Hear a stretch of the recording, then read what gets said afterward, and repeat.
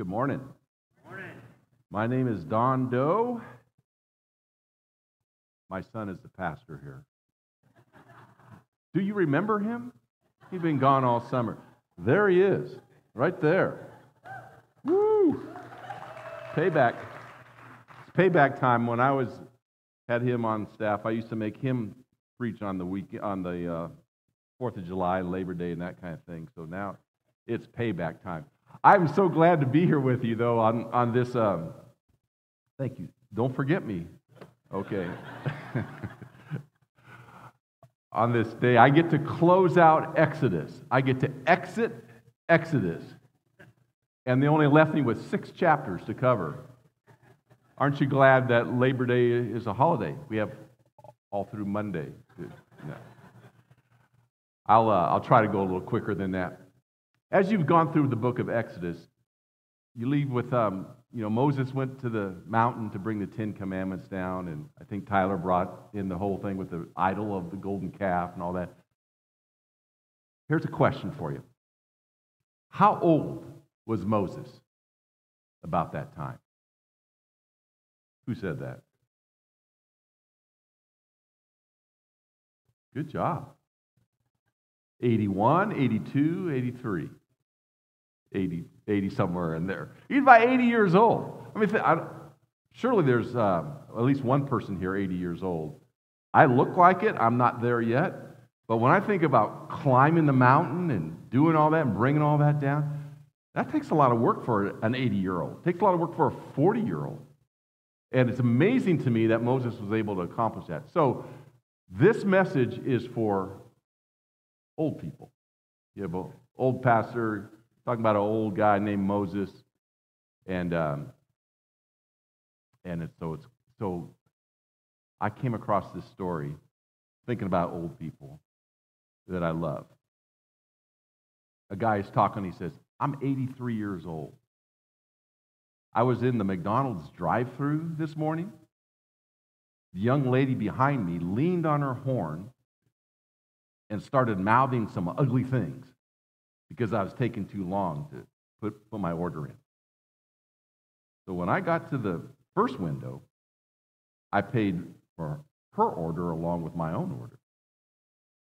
The cashier must have told her what I'd done because as we moved up, she leaned out of her window and waved to me and mouthed, "Thank you, thank you." Probably feeling a little embarrassed that I had replied with her rudeness with this great show of kindness. When I got to the second window, I showed the server both receipts, and I took her food too. Now she has to go back to the end of the line, start all over again. And he closes with this: don't blow your horn at old people. We've been around for a long time. Don't blow your horn at old people. I think that's what Moses would tell these folks, especially when they were going through this whole process and his brother says, we are melting all this gold down, and all of a sudden it just formed into this calf. And so we had to start worshiping. And Moses is going, really? Really? You think I'm believing that? I wonder what Moses was thinking. 40 days and 40 nights up on Mount Sinai to get the 10 Commandments, speaking with God. And as he starts to come down, God says, you better get down there. And the people down there, somewhere along in those 40 days, are going like, who was that guy again? That guy, was he like on sabbatical or something? Because we haven't seen him for a long time. And they're going, well, what was his name? I don't even remember his name. I don't know, but he hadn't been around for a while. We better just kind of take things in our own hands. And so they start melting down the gold. And before long, it says they break out in revelry. And they're worshiping this golden calf. And it's like, Moses, if you're not here with God, we're going to make up our own God. And Moses is coming down with these twin tablets. And he sees the people in breaking the very first one about having other gods before him. And he just, his anger and his frustration, he just throws them down. They break and shatter. And he goes and he yells at them. He he brings all the gold together, melts that back down, makes them drink it in their own water, and God's in his ear going, Moses, I've had it with these people. I have had it with these people. I've had it with them. I'm going to just zip them all out and start again. We're going to start with you. Moses goes, whoa. God, these are your people. They're stiff-necked, rebellious. I can't do anything with them. Moses spends some time in the 33rd chapter interceding with God for his people. It's amazing. God, don't do it. I think we can use these people. We can bring them to repentance. And I love in the 3rd and 4th verses of chapter 33, God says, okay, I'll tell you what. If these people are going to change, I'll tell you what I'm going to do. I'm going to send you up to the land flowing with milk and honey, the promised land. And I'm just going to tell you this. I'm sending you, but I'm not going to go in your midst. If I go, I'm going to consume them on the way. Now, some people think that's God's anger. That's really God's grace, because they're so sinful and rebellious at this time, it would be like mosquitoes hitting the bug zapper every time they're with them. I'll consume them, so I'm going to send you up. They're stiff-necked people. When the people heard the news, they mourned. When the people heard that, yeah, we're going to the promised land, but God's not going with us, they mourned. First moment of repentance and of contrition in their heart. I think when Jesus is going through the Beatitudes, he starts off with, blessed are those who are poor in spirit, follows it with, blessed are those who mourn. And in today's culture, today's church, we don't talk a lot about that. We don't talk about being mournful for our poor in spirit, our sinfulness, our rebellion. We like to think ourselves as broken. You know, we're victims of this broken life, and we're just broken. And so we spend a lot of time talking about the love and the goodness of God, which is all there. We're going to talk about that today, probably tonight the way I'm going, but today. And they're mourning. And you know, in that mourning, God's attention is captured. He says, blessed are you when you recognize we're not just broken. We're like these people. We're stiff-necked and rebellious. We've made our own gods up, and usually it's about us. And the only time God starts to move back in our midst is when we repent. You see the movie, The Jesus Revolution? Have anybody seen that? So you guys that are old like me, this is old-timers' day now. The old people, you remember the Jesus Revolution, the Jesus movement? Especially if you're from California and all the hippies it's a great movie. And it's a move of God. If you lived back in the 70s, like I did, great move of God. And it's recounting that whole thing. And if you haven't, I sat there and cried mainly because of the music was nostalgic, and I saw my old Mustang, and I told my wife this: girls just look better in bell bottoms. That kind of moved my heart too. But it's this mournfulness that results in revival, or the Asbury revival that started again. If you're a church person, you know about that. And it doesn't start with anything other than repentance. And here these people mourn. God's attention is captured. And he says, okay, I'm going to go with you, but I'm not going to go with you. I'm just going to send you. Lord spoke to Moses face to face in verse 11. Moses goes out. He has a tent. They haven't yet built a tabernacle. He goes out to this tent, and there's where he meets God. And God comes to the tent and speaks to him like a man with a friend in a conversation. I love this so much. And he just pours out his heart to God, and he captures the attention of God, and God says, okay, I'll go with you. And Moses says in verse 15 of chapter 33, if your presence doesn't go with us, don't bring us up from here. God, I don't even want to go to the land of milk and honey. I don't even want to go to the promised land if you don't go. It will do us no good as a people if we have all the blessings of this promised land, but we don't have you, and our relationship is broken. We need you, and we want you, and God restores that relationship because he sees favor with Moses, and he goes, I'm going to give a relationship to the whole nation because of the favor and the mediating that Moses does, standing in the gap, starts to point to Jesus, the great mediator, who stands in the gap for us, who bridges our way to God. And in that process, as God starts to reveal himself, I love this. God hears Moses say, please show me your glory. Show me your glory. You're going to go with us. Show me. I want to see your glory. I'm going, Moses, you've seen a bush burn that didn't get consumed. You saw the Red Sea part. You saw Egypt fall to its knees. The greatest leader in the then-known world, Pharaoh, fall to his knees. You've seen manna from heaven. You've seen quail from heaven. You've seen water from a rock. You've seen a pillar of fire at night and a pillar of cloud. What more do you want to see, Moses? I want to see your glory. I want to see your glory. God says, you can't handle my glory. You see my glory?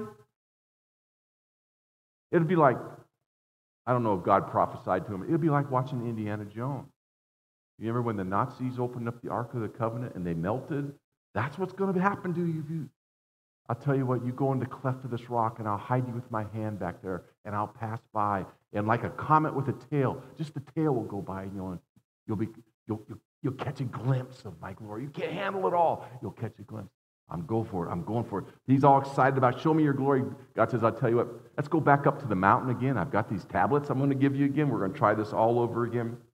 And we're going to send you back down. And we're going to start over. And I'm going to be your people. And you're going to see my glory in that way. I love that Moses wanted to see the glory. But he never really describes what that's like. In chapter 34, verse 5 through 8, we start to get a glimpse of that glory. It says this. Chapter 34, verse 5. The Lord descended in the cloud and stood with them there and proclaimed the name of the Lord. The Lord descended in the cloud. There's something about the glory of the Lord and the cloud throughout the Bible. A theological term for that cloud is the Shekinah glory. And it's often described as a cloud. I don't know what color cloud. I don't know the substance of the cloud. It's the cloud that accommodated the Israelites through the wilderness. A pillar of day, a pillar of fire at night.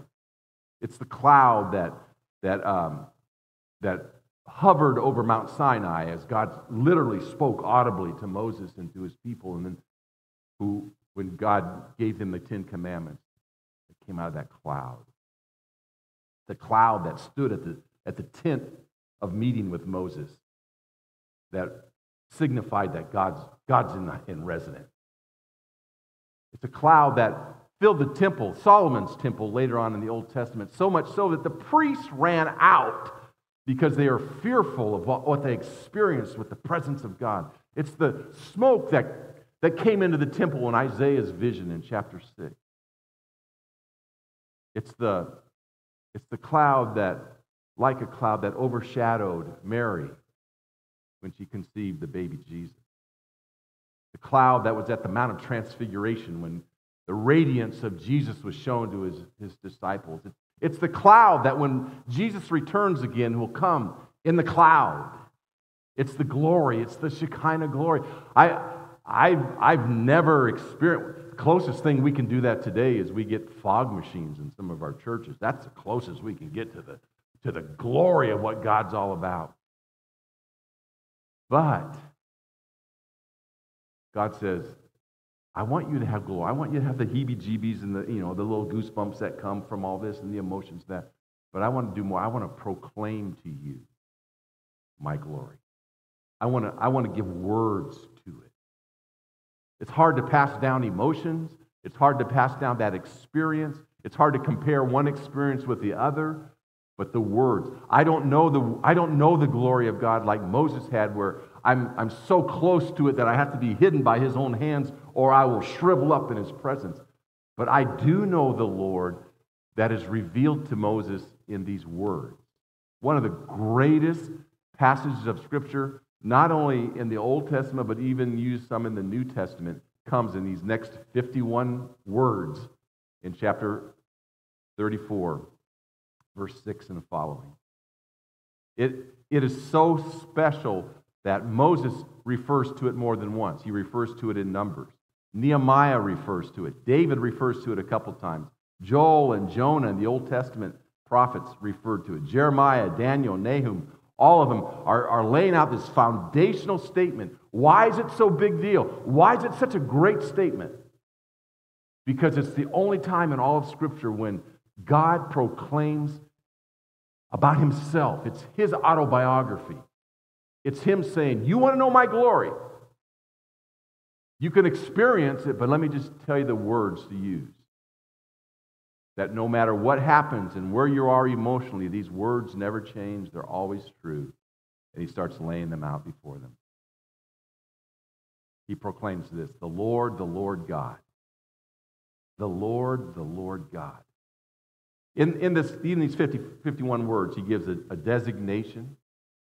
He gives his attributes or description, if you want D words.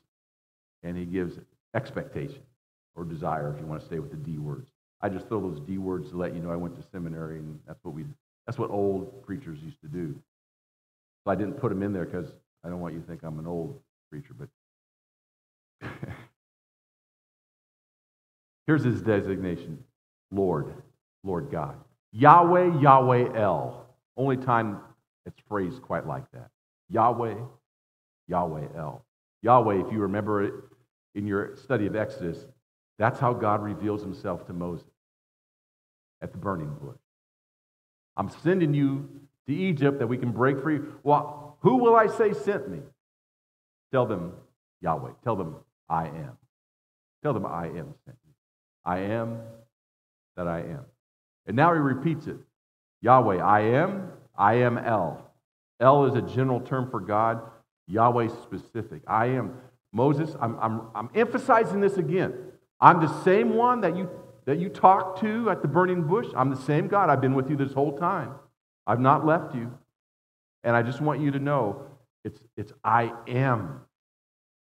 It's eternal. There's no dependence on God for his existence to anyone else. We depend on our existence. We depend on God for our existence.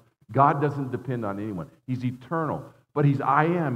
He's the now. He's the forever now. He's not the I was. He's not I hope to one day be.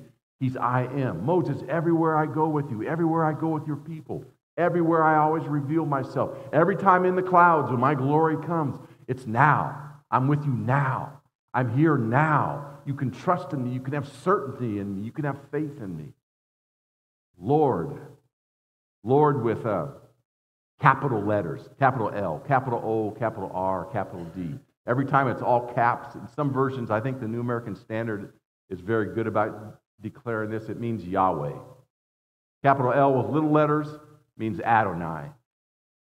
Capital L, capital O, capital R, capital D means Yahweh. Actually, YWHW. We didn't even have the consonants. We kind of say Yahweh because we think it sounds like that. But we don't really know because it was such a sacred term of God that they didn't even repeat his name in those days. They thought it was too holy for sinful people to say his name. So they inserted Adonai, which is often what the case is, capital L with little letters. If you can just remember who I am, catch a glimpse who I am. The glory that you're seeking is in me. Hebrews says, how do I please God? Well, first of all, I believe that he is. If I could just get a hold of who he is. Now, in our culture, we just want to know who we are. We love who we are.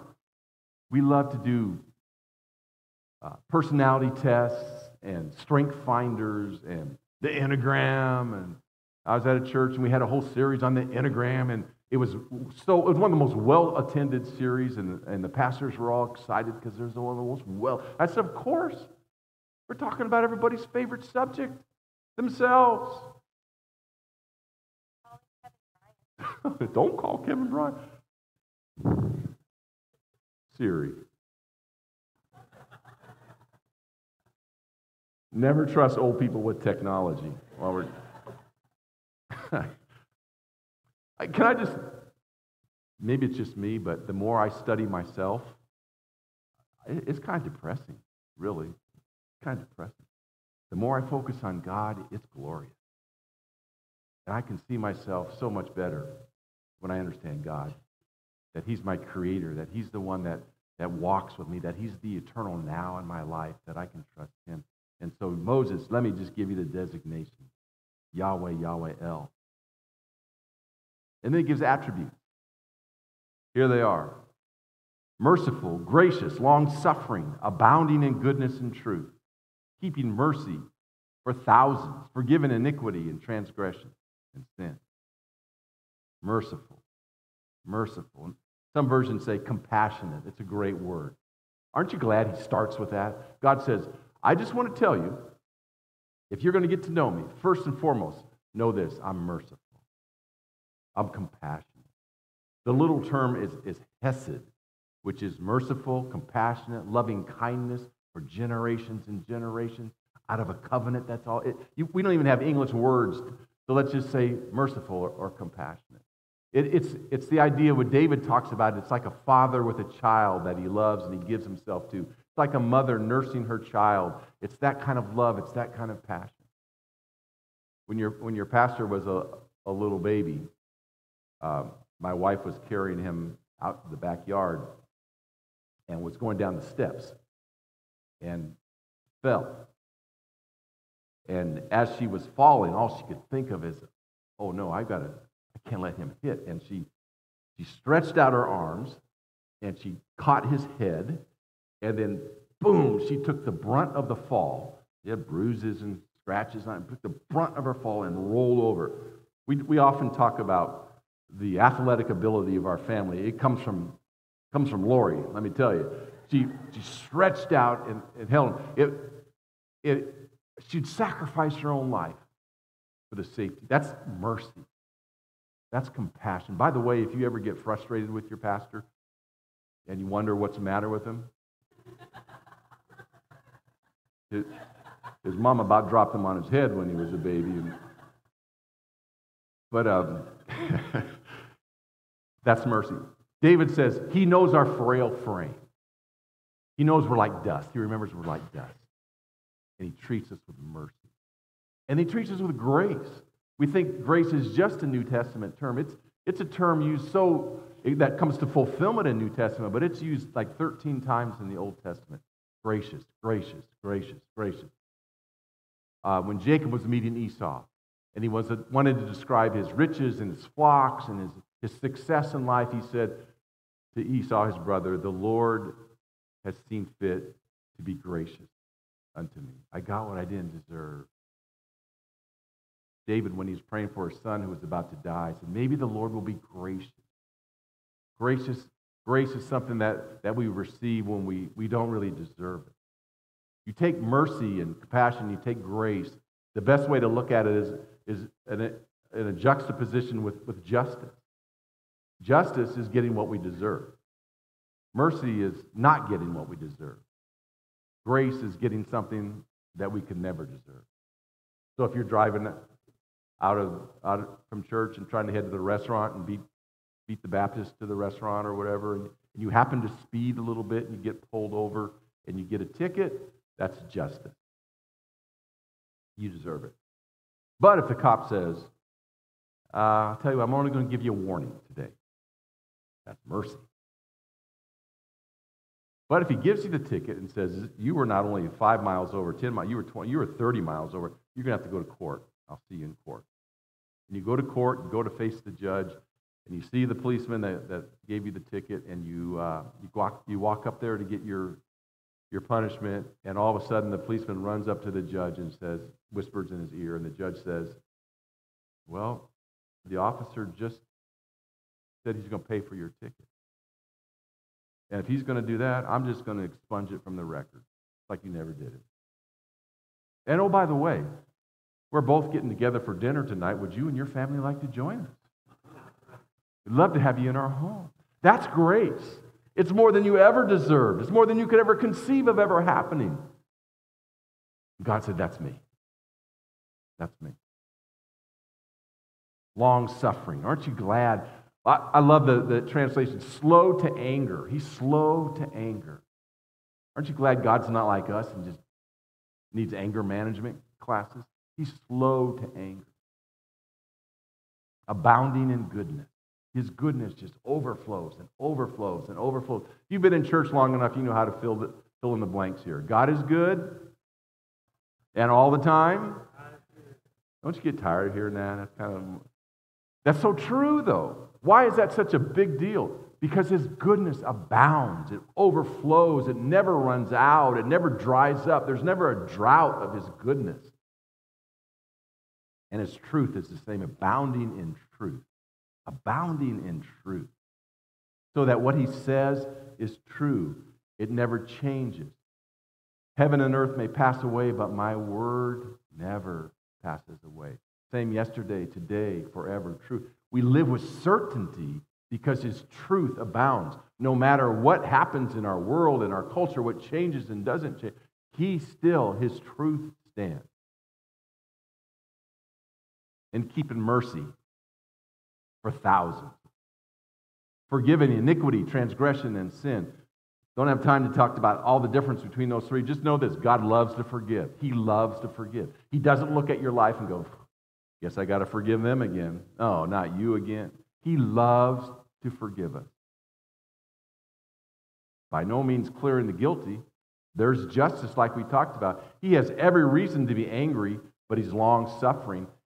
There will be a day when He must judge injustice. He doesn't annul justice. That's part of His character as well. His holiness demands justice. But He's slow to anger. He doesn't want to get there quickly.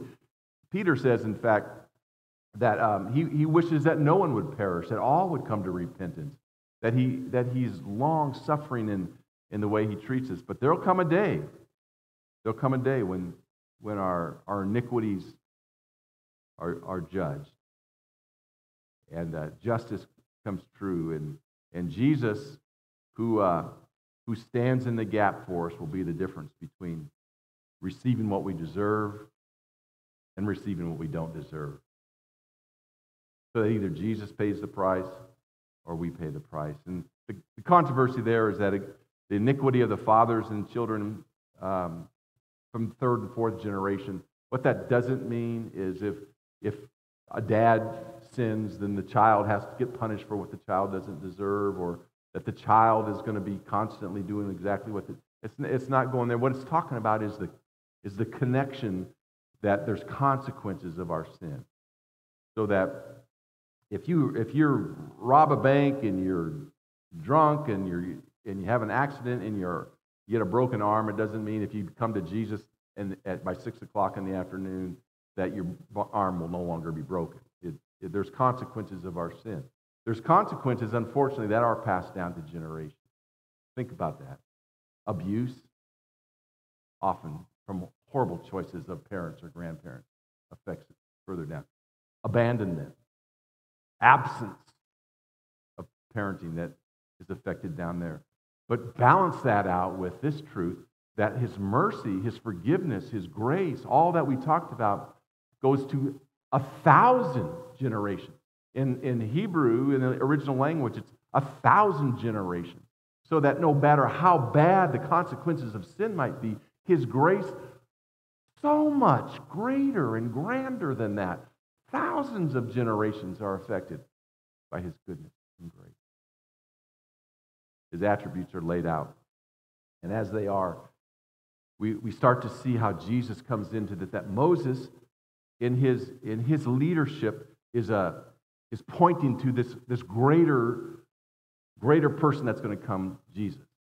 So that when Moses is the stand in the gap with the interceding between God and man, when Moses is the one who's the mediator, there's one who's coming who is the greatest mediator of all. In 1 Timothy 2:5, Paul is talking, he says, there's one God, one mediator between God and men, the man Christ Jesus, who gave Himself as a ransom at all. All these attributes of grace and forgiveness and long-suffering and goodness and truth are ours because of Jesus standing there and saying, in the same way you found favor with Moses and blessed his people, Father, find favor with me and use my righteousness for his church, for his people that come. Show me your glory, Moses said. Show me your glory. I want to see your glory. Show me your glory. And I'm like, Moses, I'd love to see your glory as well. And the New Testament says, well, you can. John 1:14. And the Word became flesh. The Word that was laid out of God in his autobiography. The words that are laid out as he describes all his attributes. All those words come to fruition with a capital W word that John says this Word has existed before time, before creation. This word, capital W word, is Jesus, and he becomes flesh, and he lives among us. He dwells among us. He sets up his house in our neighborhood. And we beheld his glory. We beheld his glory. As amazing as it would be to sit between a rock and have a hand hold back the majesty and the power of God, to behold something like that in the field, to just know Jesus is to behold his glory, that he would love us like that he would send Jesus for that. The glory as of the begotten of the Father, full of grace and truth. We find all the snippets of knowing God in Exodus, bringing to fulfillment in Jesus. Finally, there's an expectation. Verse 8. So Moses made haste and bowed his head toward the earth and worshiped. Later on, he's called to obedience. In fact, the book ends with the last few chapters. They're building the tabernacle that instructions were given in previous chapters of Exodus that you probably looked at. And now this stiff-necked, rebellious people, and this Moses, who had some questionable moments of leadership himself, are now obedient to what God has laid out, so much so that they're building the house that he can reside in, so that his people will always be known as the people of God. And they follow his instructions to the letter. And as you read those last few chapters, you'll find more than once. And Moses did exactly what he was commanded. And Moses obeyed the command and did this. And they built everything, always obeying the command. Obey, obey, obey. What's the expectations of Moses? Trust. He worships. No other gods before you. No calf. I worship you and I obey you. And with that, God continues to stay with his people. What's his expectations for us? Trust and obey. No other gods before him. I worship you. You're the number one in my life. There's nothing else that even comes close to who you are. I bow down before you. I worship you. I give my heart to you. I surrender to you, your God. And I will obey. I will follow. And when I mess up, I'll get back up and get forgiven. I know you love forgiveness. I know you love to forgive me. I'll get back up and I'll keep going. I'll trust and I'll obey. I trust the word, W, capital W. I obey his words that he gives in obedience. And with that, there is a wonderful promise that he gives to Moses and in turn the people. And as I read this, I'm wondering, I wonder if he'll give this promise to Desert City. I wonder if he will. When your pastor's coming back from sabbatical and kind of a new season, it's a fresh season in his life. It's in turn a fresh season for this church as you just look to him. What God, what are you going to do now? I wonder if he would give you this same promise. Listen to it from verse 10. And God said, behold, I make a covenant. Before all your people, I will do marvels such as have not been done in all the earth nor in any nation. And all the people among you will see the work of the Lord. For it's an awesome thing that I will do with you. Could it be in this next season that the Lord wants to do some things with this congregation, with this part of the body of Christ, that others from the outside would look and see and say, you know what, God's with them. God's there. Look at the work of the Lord that's going on in their midst. Could it be that at this time in history when we question what's going on and how it's going, could it be during this time that he raises up his church to do things that have never, ever been seen on earth or in any other nation? Could it be? The only way we'll know is if we trust and obey. I'd like you to stand with me. The worship team is going to come and sing another song. Let me just read this one more time as a promise. God says to you, Desert City, I make a covenant. Before all your people, I will do marvels such as never been seen and done in all of earth, not even in any nation before you. And all the people, North Phoenix, Scottsdale, South Phoenix, Central Phoenix, Glendale, all of Arizona, all the people among you will see the work of the Lord. It's an awesome thing I want to do. Amen.